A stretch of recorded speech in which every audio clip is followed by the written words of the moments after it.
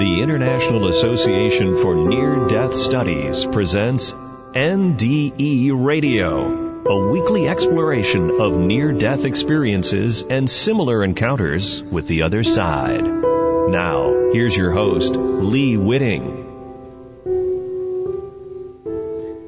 Imagine the surprise and stress of having an NDE, a near-death experience. Now imagine the additional stress for a soldier wounded in battle who has an NDE. Someone coming back from Vietnam, Iraq, or Afghanistan. How would this add to or diminish their PTSD? Our guest today is Diane Corcoran.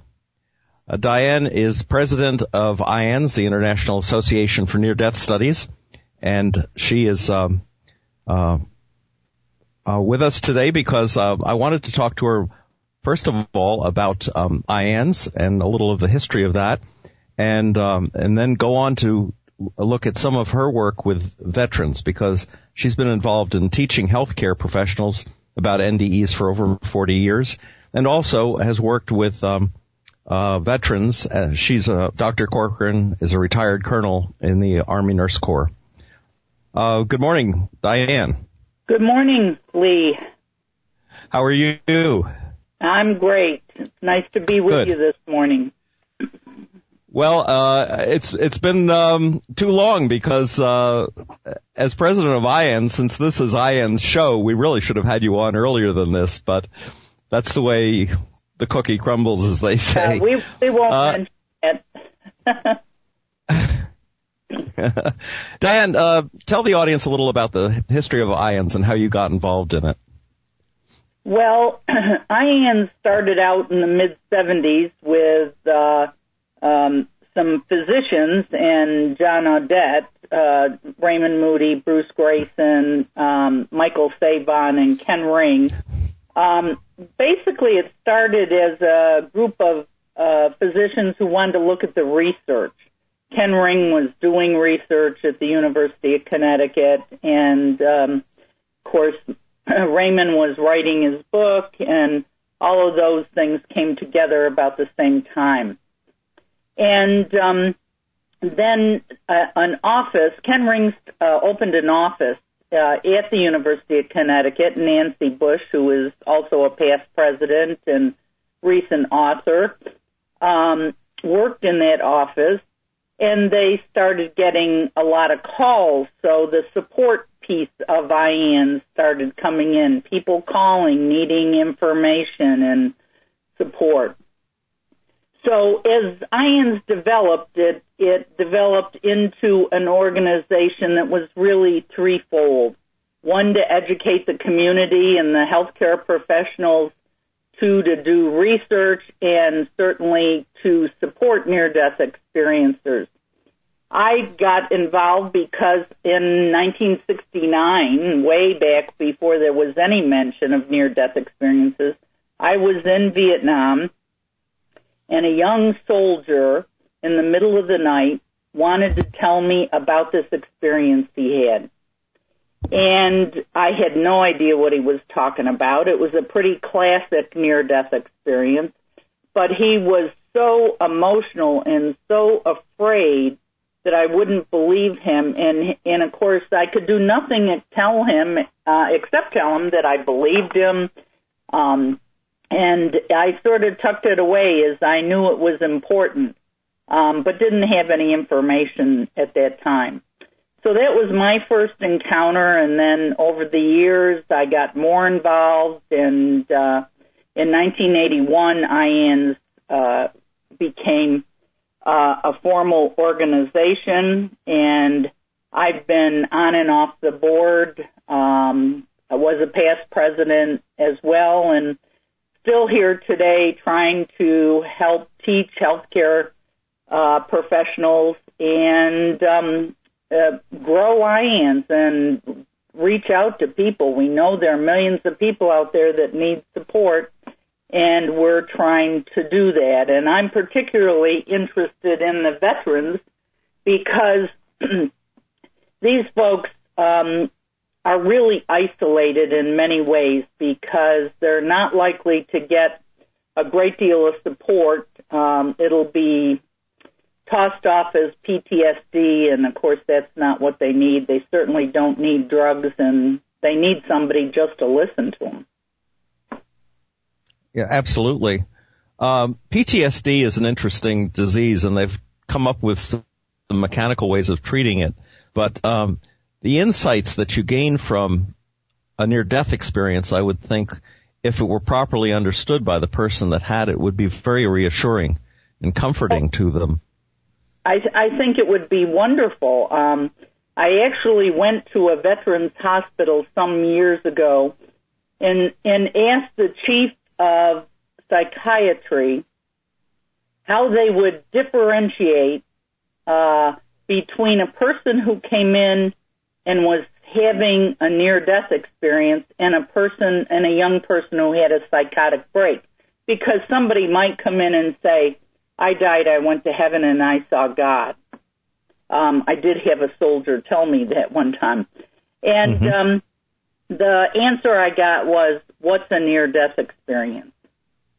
So that clues you in on where the military was. I'd like to think it's better today, but I'm not sure it is with all the things that they have going on. And, of course, the after effects of the near-death experience would make it really difficult for the experiencer to continue in the military and just in general, mixed with all the other issues they have.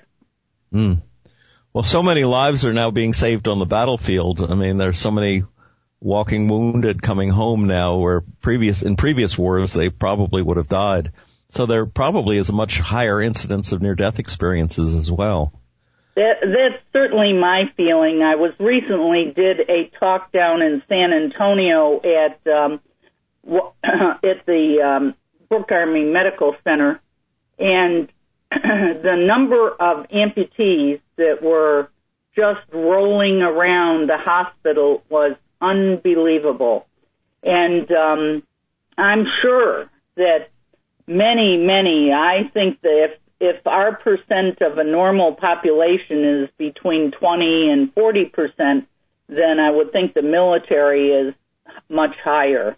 Because you also have those soldiers who had a lot of TBIs, and these traumatic brain injuries are sort of the invisible injuries because many of them don't remember the incident. And I have a specific soldier. He and his best friend lost both legs. He had a TBI. He does not remember anything about the incident and accident. They had hit an IUD. But he has classic after effects of a near-death experience. Tell the audience some of those classic after effects. Well, they become more altruistic, they less materialistic, have a problem with violence, really want to move to different careers, many of them, and very connected with nature, maybe have more allergies. There's a whole set of characteristics, but a lot of them are around certainly nonviolence, attention to nature, being much more altruistic in their professions. And so a lot of those things don't hook up with combat. No. Would they be more likely to be disqualified for their post after they healed? Well, in other words, would the Army take these new characteristics into account and say, well, you don't seem to fit here anymore? Oh, I don't think so. I think that this is part of the problem, is most of them are not going to tell their healthcare providers that they have these after effects. And many times they won't recognize them themselves. And one of the soldiers I know, he breaks down and very teary-eyed, at times very emotional, has outbursts, is so focused on doing good for others, And I mean, these come on kind of slowly sometimes, and so they don't know that they didn't remember having an experience that was special, and so they might not recognize these after effects. And most people aren't well read on this, although it is on television most of the times now. Yes, it's become a lot more popular topic for discussion on TV and in fiction and so forth. I was just thinking they don't talk about the after effects very often. Even the TV programs talk about the other stuff, but they don't talk about the after effects. That's true. I had a question, and it just went right out of my head. I know what it was. I'm thinking, being a chaplain myself, do you think any of the military chaplains have been trained to any extent in NDEs and the effects they can have on the military? Well, I know at one point when I was on active duty, I actually used to train all the Army chaplains on near-death experiences. And I have given programs several times to the Navy and that was coordinated by the chaplains, but I don't think there's any formal training now. I'm not sure who's doing the training. I think it's sort of left to their own device to really be up to speed on that. I wonder if there's some way that we could connect with the chaplaincy service of the military branches in a more formal way and let them know more about this the subject of NDEs. Seems like it would be a good step forward. Well, it's something we can really try. I think the best step would be to get a chaplain to try to make the lead in. Maybe you or Douglas. Douglas and I tried to do a talk to a national chaplain's program, but that they weren't ready to hear it or whatever. We didn't get selected this year. But we could see if he could, or you try to, and I could work with you on that. It's certainly, it's a great idea. It's a very hard nut to crack these days, getting into the military. We went through a terrible, just bunches of red tape trying to get into the Brooke Army Medical Center. And where I really wanted to get into was the Intrepid organization down there, where all the soldiers who are rehabbing are, and there's just no way they will let you in and talk about this. Which is really, really a shame, because there's so much self-healing and I think support that could come from them understanding that half of their feelings and after effects, see, they're many times so emotional. And then there's the question of the spouses. The family doesn't know what to do. They've already got a different person than they sent into war due to the number of rotations they had and PTSD and physical injuries. And you add an NDE on top of it when the soldier themselves don't understand it. And it creates a really difficult situation, and I think we could do great things to be supportive of that if we could find a way to provide support. We keep outreaching from IANS, and one of these days the right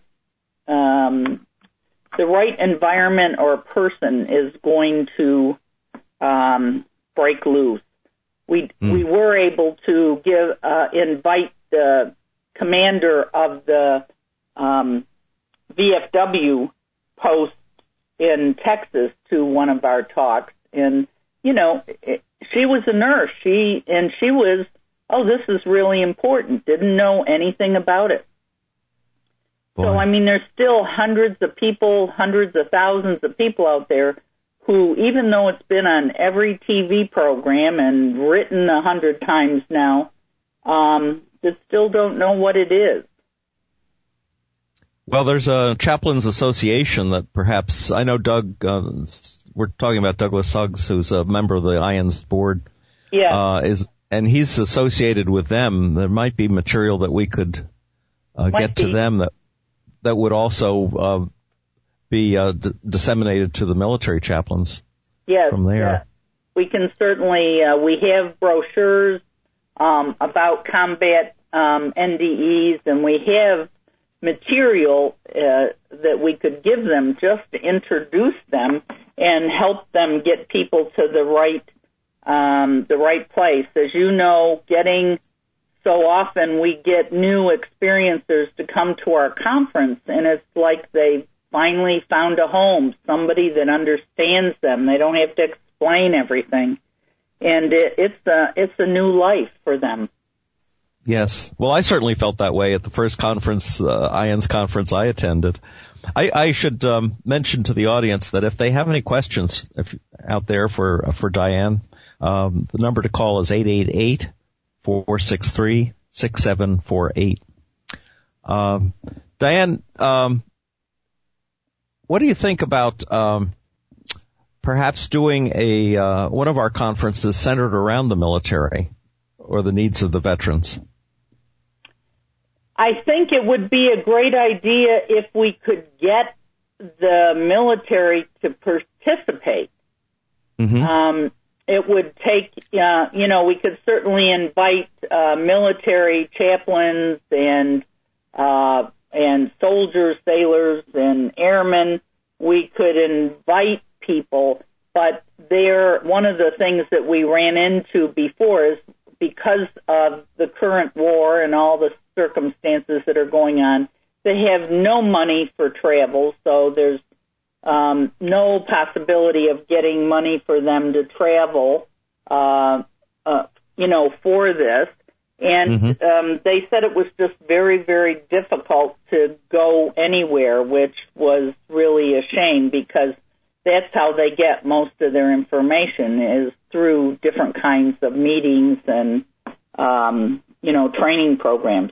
It would be interesting to try to maybe put on a small conference that we could do, and not so elaborate, a one-day one, someplace close to a military base.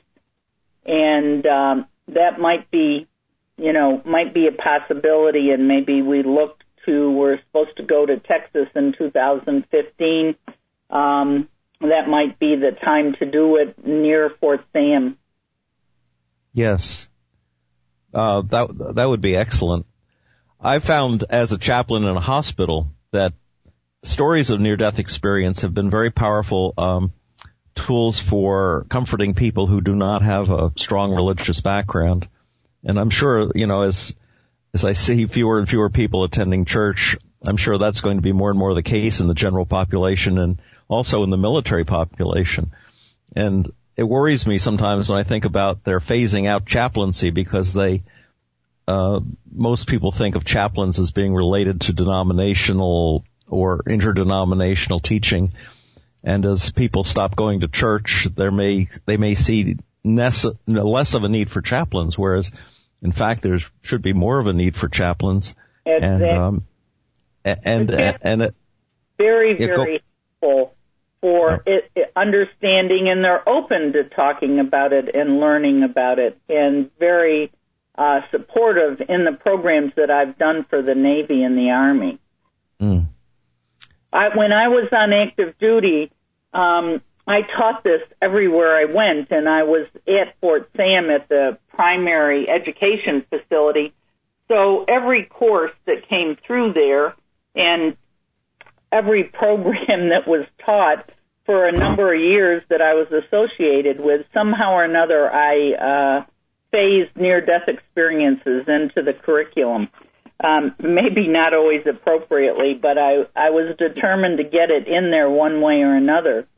And we have put out a call for, please, if there are soldiers out there, vets, get in touch with us. If this is something you've had, we would like to build a cadre of near-death experiencers who are veterans or active duty. That's right. IANDS has local organizations throughout the country, and if some of them be focused on drawing vets who've had NDEs into the mix, that probably would be very, very good, because those guys are probably in touch with other people, former military, that they know, that perhaps even know that they've had NDEs as well. So it could grow that way.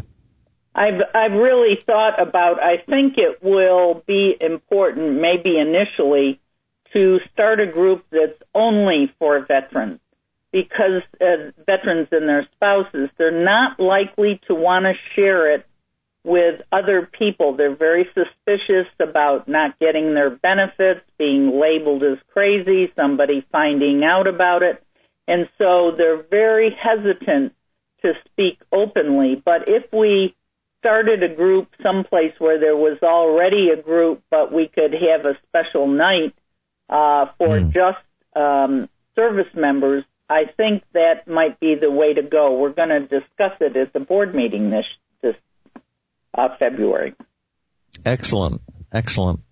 So this could really work against them career-wise if they talk about it. Oh, yeah. What a shame. They talk about their medical records being private, and having served in the military for 26 years and seeing the kinds of things that happen, if they went to a commander and tried to tell them about this experience they had where they saw their deceased relatives, I think it would, they're going to be sent immediately, probably to a psychiatrist. There just isn't a lot of understanding there. And unfortunately, it's not that there couldn't be, but, it takes some special training. It's not difficult. These people do not need a lot of therapy or anything like that. They just need someone to give them good information and support. It sounds very much like the situation the military's run into these days with women trying to report rapes or molestations and being just shut down on that account. I'm working with a case of that now, and I mean, they make it impossible for them. And sadly, some of these, when they happened years ago, I mean, they were just told not to. So now here they are, and with all these issues, no place to go with them. Yes, that's one of the great things about how much it's been on television and on the radio, and because now people do feel a lot easier, I think, at least the general population, about bringing the subject up, talking to their families about it, and I think maybe their families are being a little more accepting. I think that's true. When I started this work, there wasn't one book written. And then, of course, Raymond's came out, and now there are hundreds and hundreds of books written, books that have been written. Some good, some not as helpful as others, but nevertheless, there is a place for them to get information. And that's why the children are the other area where I worry, because they're dependent on their parents, and if their parents don't recognize what happened to them, it can be kind of isolating for them as well. Sure. I think there's an interest, publishers themselves, I think, have been out recruiting, looking for writers to write about near-death experience. And we had a man who turned up at our last conference in Washington, D.C., who said he was there to learn about NDEs because he was going to write a book about it. Had never had an NDE and did not know anything about it, but he had a contract, and so he was going to write a book. That's scary. Crazy. It is. Especially when we have such great authors as PMH Atwater and all the books she's written that are so helpful to people. and Nancy Bush and many of the other authors that we have and we know that are really, really helpful. Oh, we've got some terrific authors, and, I hope to talk to all of them sooner or later, right here on NDE Radio. Our own IANS bookstore offers quite a lot, for people who might be interested in reading more about it. Yes. They should go to the IANS website. We have a lot of articles.